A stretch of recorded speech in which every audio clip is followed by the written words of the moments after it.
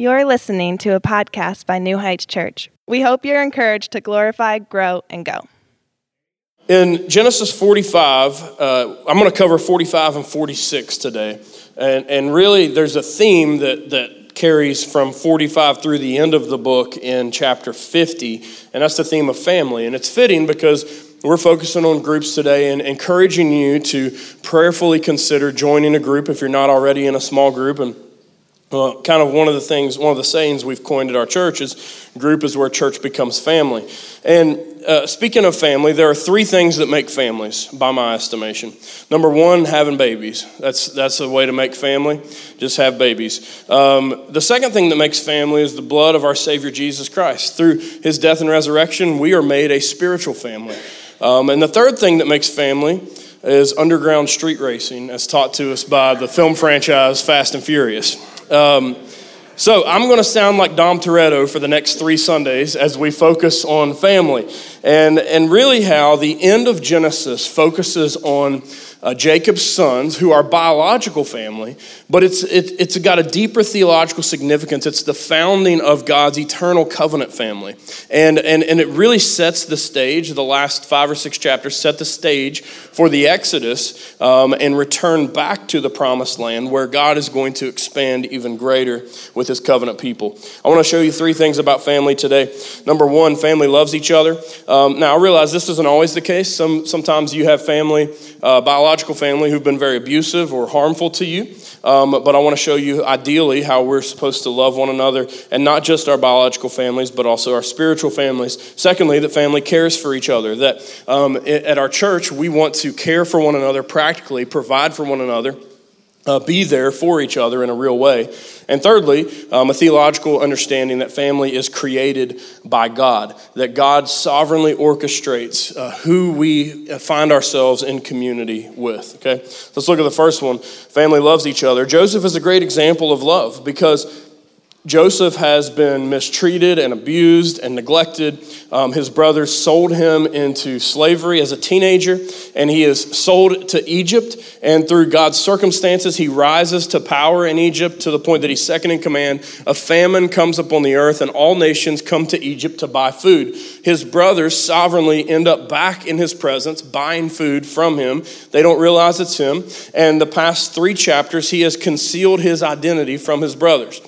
He recognizes them, but they don't recognize him. And so he has concealed his identity, and he has made sure that they bring his youngest brother, Benjamin, back as well. And so all 11 brothers are there. And the end of chapter 44 ends with this confrontation between Judah and Joseph. And what's happened is Benjamin has been wrongfully accused of a crime. He is facing enslavement in Egypt, and Judah steps up and he says, "Take me as a slave instead of my little brother." And this is a big turning point for Joseph's family. What it signifies is the turning from dysfunction and hatefulness to love and forgiveness. And so Judah's act of being willing to be a substitute foreshadows Christ being our substitute on the cross, where he would die for our sins and raise from the dead and redeem us into his covenant family. And this overcomes Joseph. When he's able to see this happen, he is no longer able to conceal his identity and continue to hide who he really is from his brothers. And so he reveals his identity and who he really is in chapter 45, verse 1. And we see his expressions of love and how he reacts to his brothers. It says, "Then Joseph could not control himself before all those who stood by him. He cried, 'Make everyone go out from me.' So no one stayed with him when Joseph made himself known to his brothers. And he wept aloud so that the Egyptians heard it, and the household of Pharaoh heard it. And Joseph said to his brothers, 'I am Joseph. Is my father still alive?' But his brothers could not answer him, for they were dismayed at his presence." Again, after what was probably months of concealing his identity, emotionally, he is overcome and he's unable to hide his identity anymore. And as he tells his brothers this, it says they're dismayed, they're in shock. I think they're probably also gripped by fear. What is Joseph going to do to them? What's going to happen? Is he going to kill them? Is he going to torture them? Is he going to enslave them in Egypt?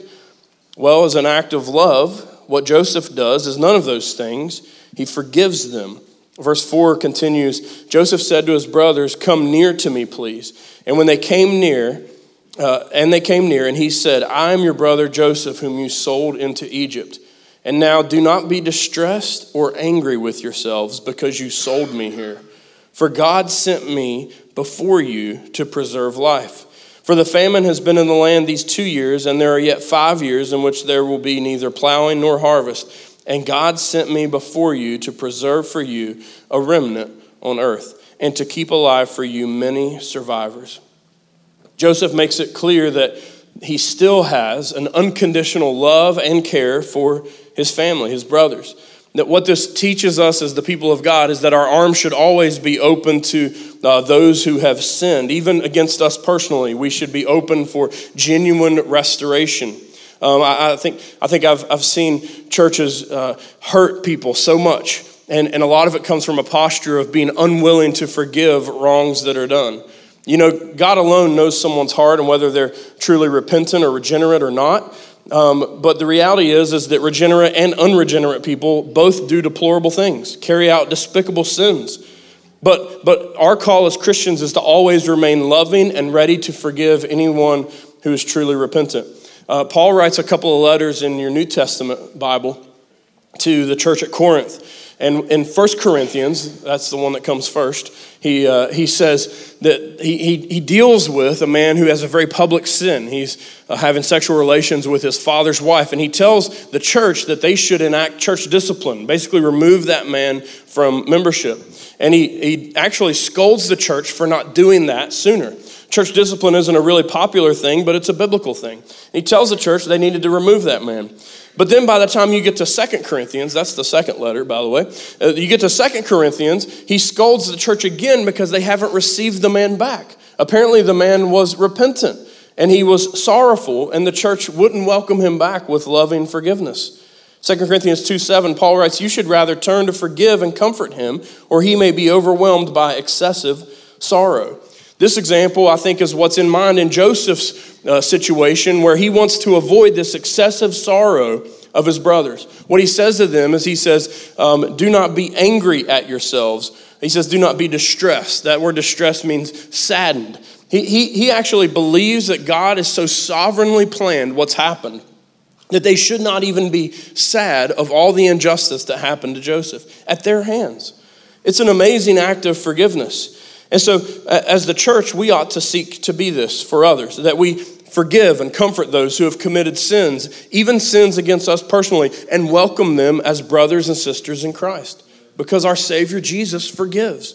That's the message we carry as the church, that Jesus died to pay for sins, and there is no sin that you could commit against me that can't be covered by the blood of Jesus.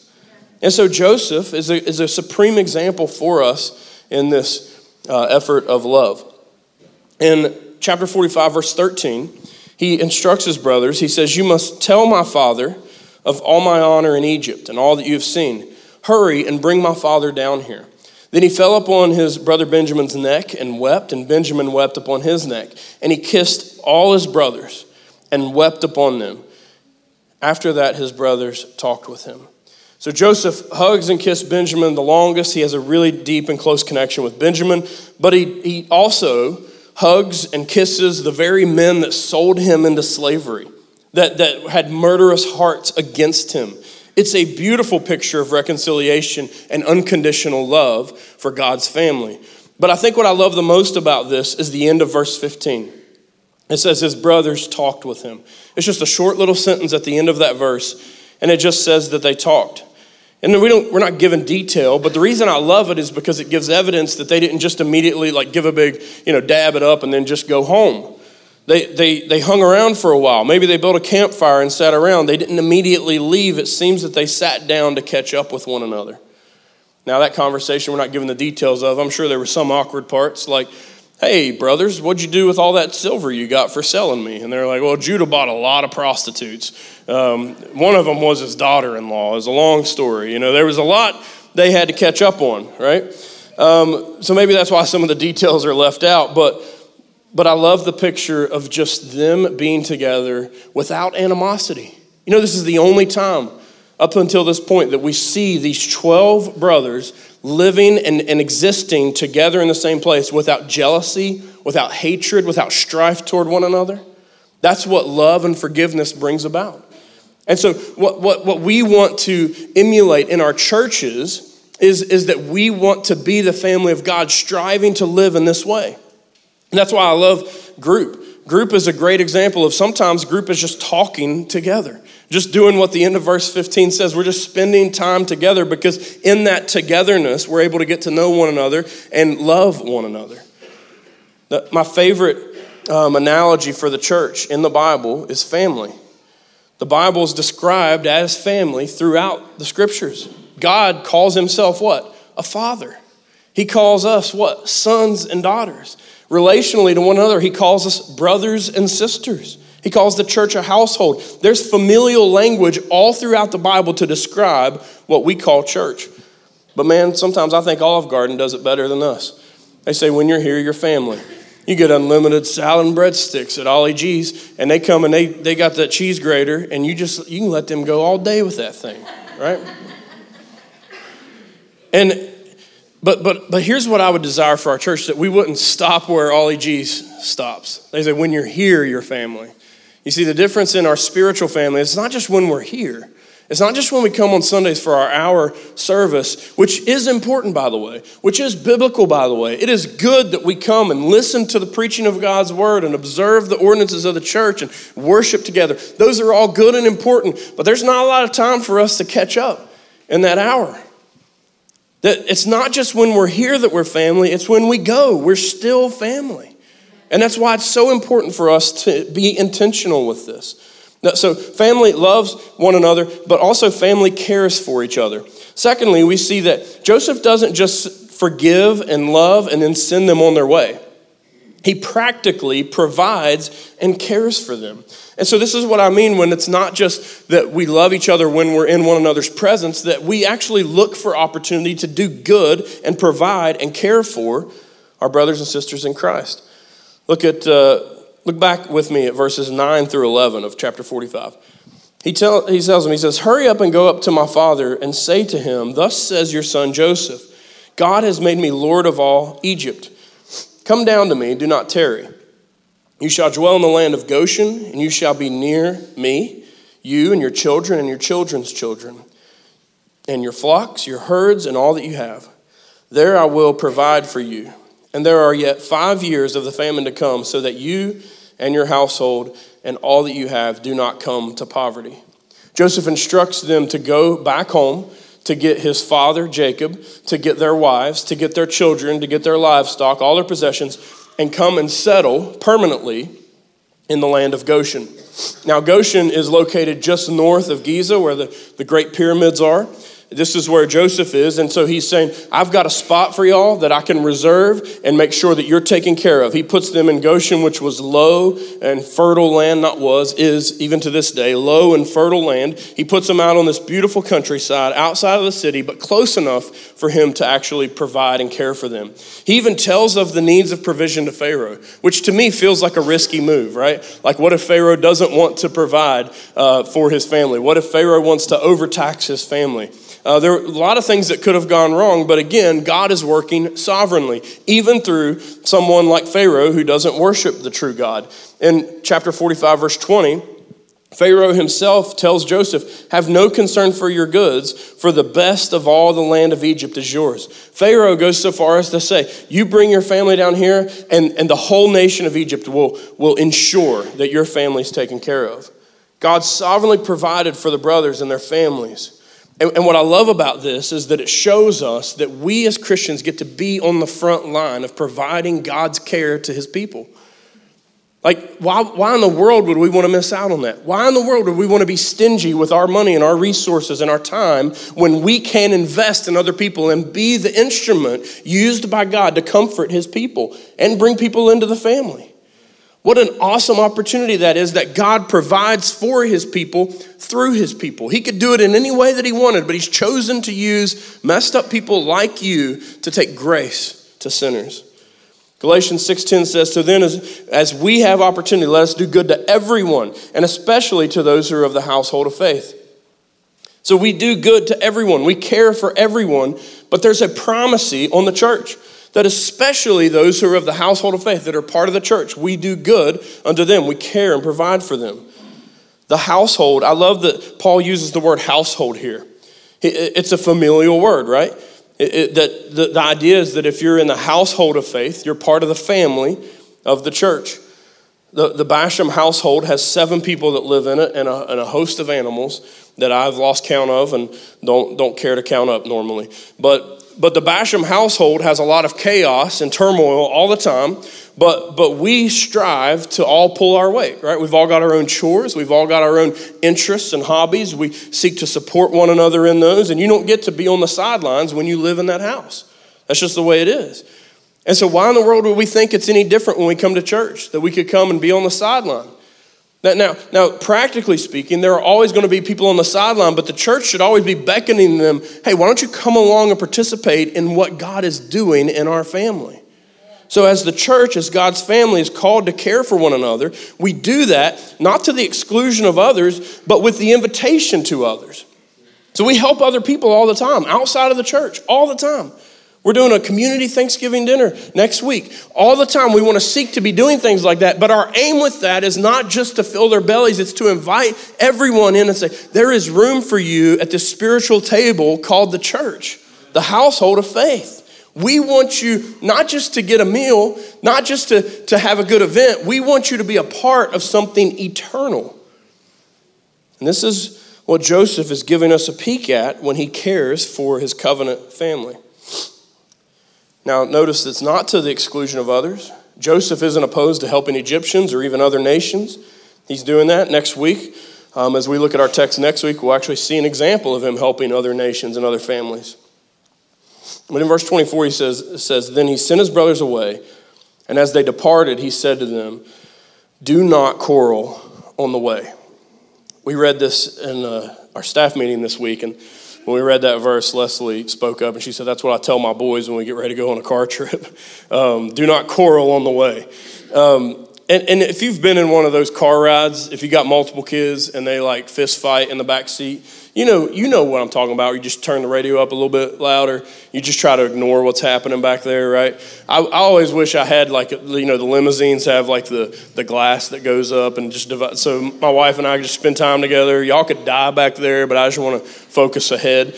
But he says, do not quarrel on the way, because he knows that as soon as they get out of his presence, and be like, man, you were the one that wanted to sell him into slavery. No, it was you. And they were going to, argue about that.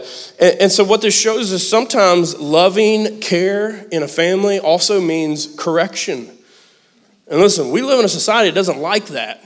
Amen? People don't like that. Maybe they've never liked that, but I think we see it more predominantly with social media and how accessible we can see the whole world. Man, we live at a time where if someone tells you you're wrong about something, it's called abuse. It's called spiritual abuse. It's called church hurt.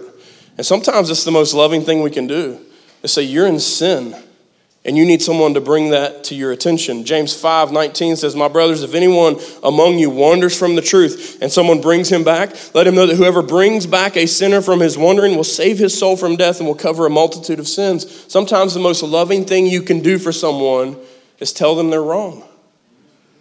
That's not popular today. This is being live streamed right now. Somebody's probably already canceled me at this point. But the reality is that's biblical. And so those of you that are members of this church, as you gather week after week with us, you need to know that if you try to wander off into some mess, try to wander off in some heresy, you try to deny the faith, you try to leave your spouse, you try to abandon your family, you try to do some of that mess, we love you enough to say, stop it. You're not going to do that. And those of you who are not yet part of the church, listen, we're inviting you and beckoning you into that. And you say, why would I want that? Because you need that. Because you're a wretched sinner just like I am. We all need that accountability in our lives.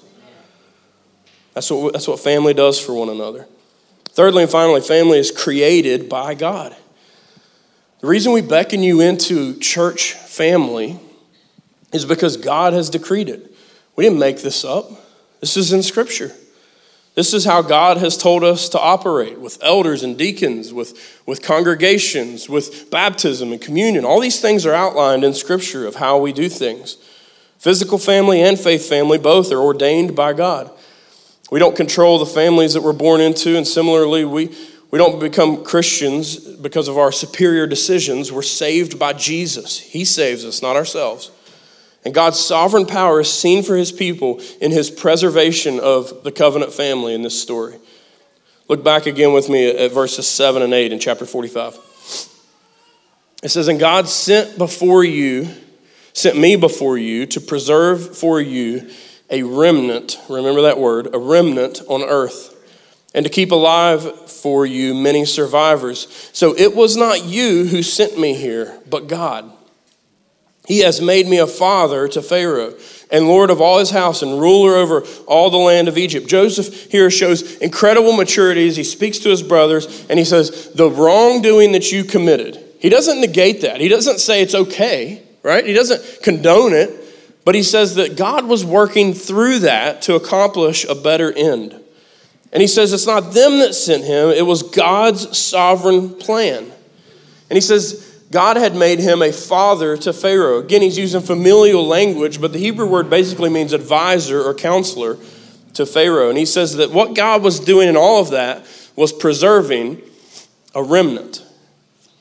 Now, the word remnant means what remains or what's left over. Now, the idea is that while all humanity chases their own sin, their own pleasure, their own plan, God's people are held back by his sovereign hand. They're held back to something higher, morally, something better, lawfully, something greater in grace. That all of us are in this covenant community of being held back for something greater than what the world is chasing after. And so the 11 brothers return to Canaan to go get Jacob and to go get their families. And Joseph sends with them, pulls out all the stops, like the full parade, entourage. He's got like the Egyptian fire trucks rolling up. It's big time. So pick up with me in verse 25, 45-25.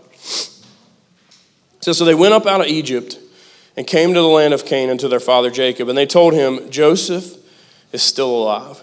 He's ruler over all the land of Egypt. And his heart became numb, for he did not believe them.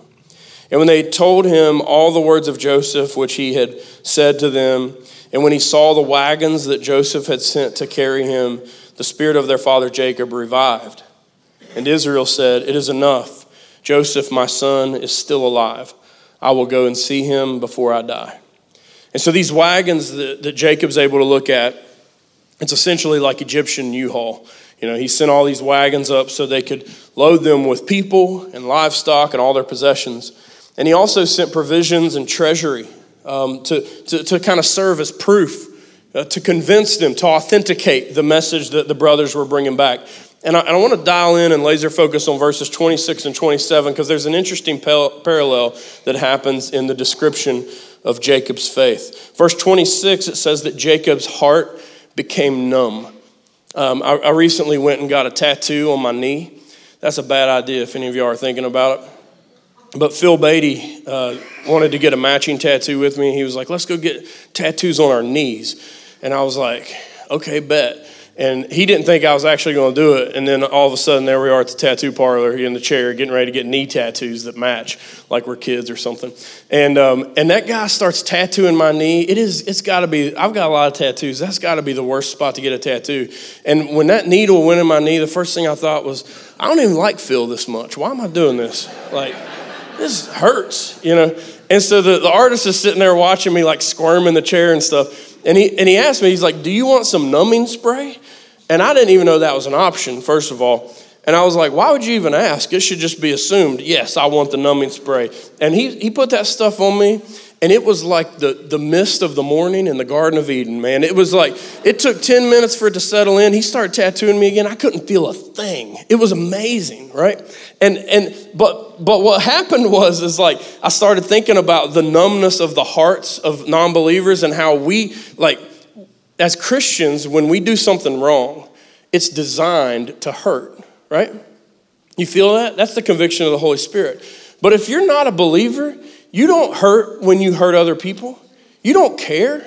You don't feel anything because you have built up a calloused, and the Bible describes your heart as stone. It's numb. And that's the same language that's used in Hebrew to describe Jacob's heart. Now, he was in the Lord. He trusted in the coming Messiah. He was in covenant.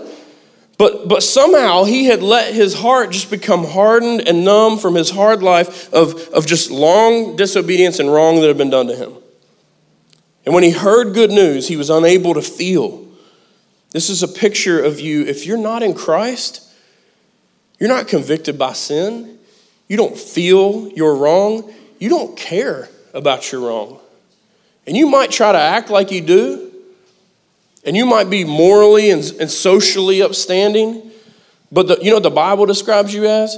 A spiritual zombie. Dead in your trespasses and sins. But salvation, the good news of Jesus, brings our hearts to life. When we're convinced that Jesus died on a cross and rose from the dead, it brings our spirit to life. Verse 27 says that when he was convinced that his son was actually alive, when he saw the authenticating nature of the wagons and the Egyptian treasury, that his spirit revived. In Hebrew, it means it was restored to perfect health. That his heart, once broken, was now healed. It wasn't the excitement of seeing the Egyptian treasure. It was that his heart was convinced that it was true. He knew it to be true. Actually, the translation that would have been around in Jesus' day, it's called the Greek Septuagint, uses the Greek word pisteuo, which is the most common word to describe your salvation in Christ. Your belief means that you know it to be true and you put your whole trust and you rest in it. You put your weight into it. You see, Jacob is so convinced that he's willing to pick up and move to Egypt because he believes it. And so what I want to ask you this morning is, do you believe in Jesus? Are you numb to your sin, or do you feel your sin because you are convinced that Jesus really rose from the dead, that he really died to pay for that sin you just committed? And when you know that to be true, it hurts when you hurt others. Beginning of chapter 46, evidencing this change, actually uses Jacob's covenant name, Israel. Verse 1 says, Israel took his journey with all that he had, and he came to Beersheba and offered sacrifices to the God of his father Isaac. And listen, I'm running out of time, but we need to talk about Beersheba for a little bit, okay? I know that's the last thing y'all want to do is talk about Beersheba, but don't lose me. Hang in there. Let's talk about Beersheba. Jacob goes to Beersheba not to meet his needs. His needs were going to be met in Egypt, not Beersheba. But he goes to Beersheba because worshiping his God is more important than meeting his needs. And this is something all of us need to learn. We need to understand that our most supreme need is to worship our Creator.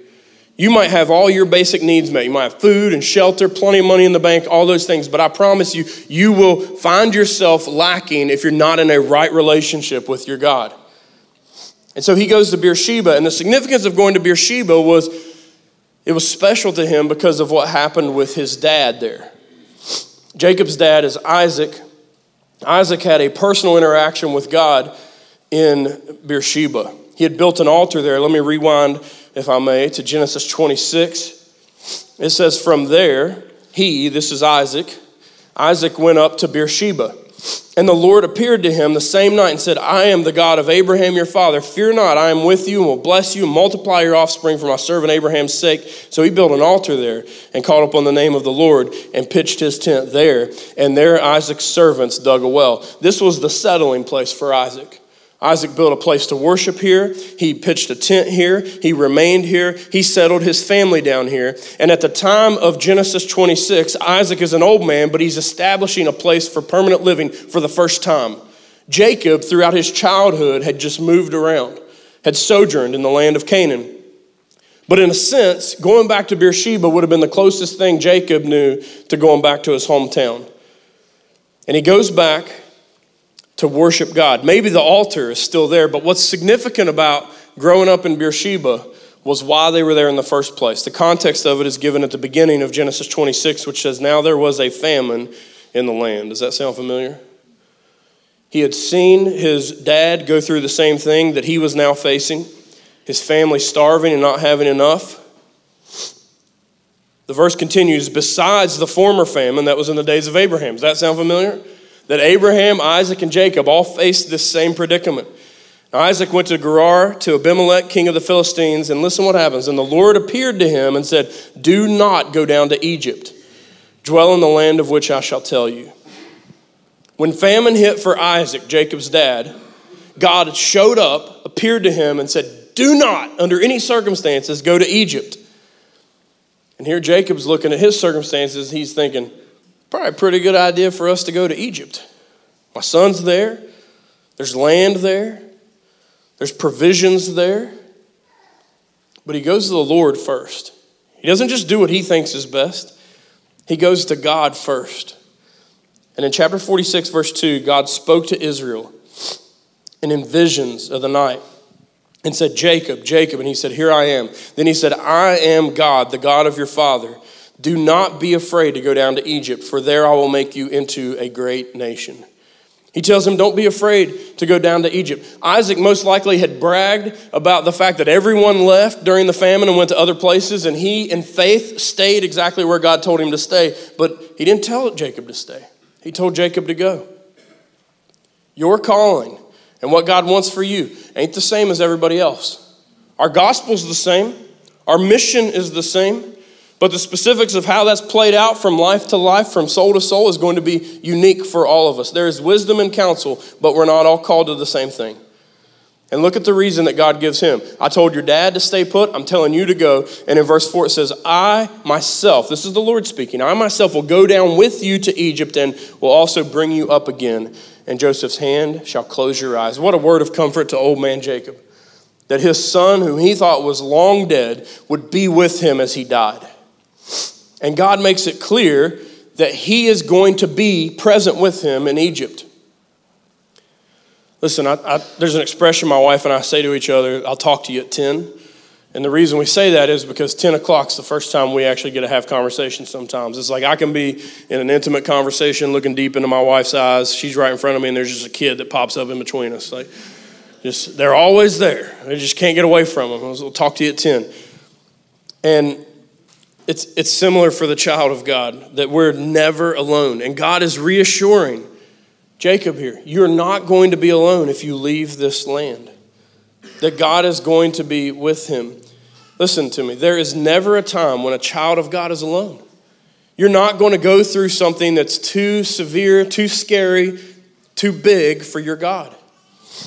And the bulk of Genesis 46 gives us a record of how the family actually succeeds and goes and dwells in the land of Goshen. It gives us genealogy so that there's a record of all the people that come into Egypt. And the numbers are tallied. In verse 26, it says, all the persons belonging to Jacob who came into Egypt were his own descendants, not including Jacob's sons' wives, were 66 persons in all. And the sons of Joseph who were born to him in Egypt were 2. All the persons of the house of Jacob who came into Egypt were 70. 70 is God's perfect fulfillment. It's a representation of God's fullness. In Genesis chapter 10, earlier in this same book, we're given 70 nations as God populates the earth. And here in Genesis 46, there are 70 people in God's covenant family that come into Egypt. God still honors his promise. We see in Deuteronomy 10:22, your fathers went down to Egypt, 70 persons, and now the Lord your God has made you as numerous as the stars of heaven. Conservative numbers populate that there were at least 30,000 Hebrews at the time of the Exodus, while some would argue for maybe over 2 million people at that time. Either way, they truly do become a nation. They truly do become a multitude. God is clearly with them as he blesses and takes care of them. And 2 men in particular understand and know that God has worked through them to accomplish that, Jacob and his son Joseph. Verse 29, near the end of 46 says, Joseph prepared his chariot and went up to meet Israel, his father, in Goshen. He presented himself to him and fell on his neck and wept on his neck a good while. Israel said to Joseph, now let me die, since I have seen your face and know that you are still alive. You have this beautiful reunion that takes place between father and son. And I think the reason it's so beautiful is because they know that God is fulfilling his promises. Even at times where it felt like God wouldn't come through. That times where it didn't look like it was going to happen, God fulfilled his promises.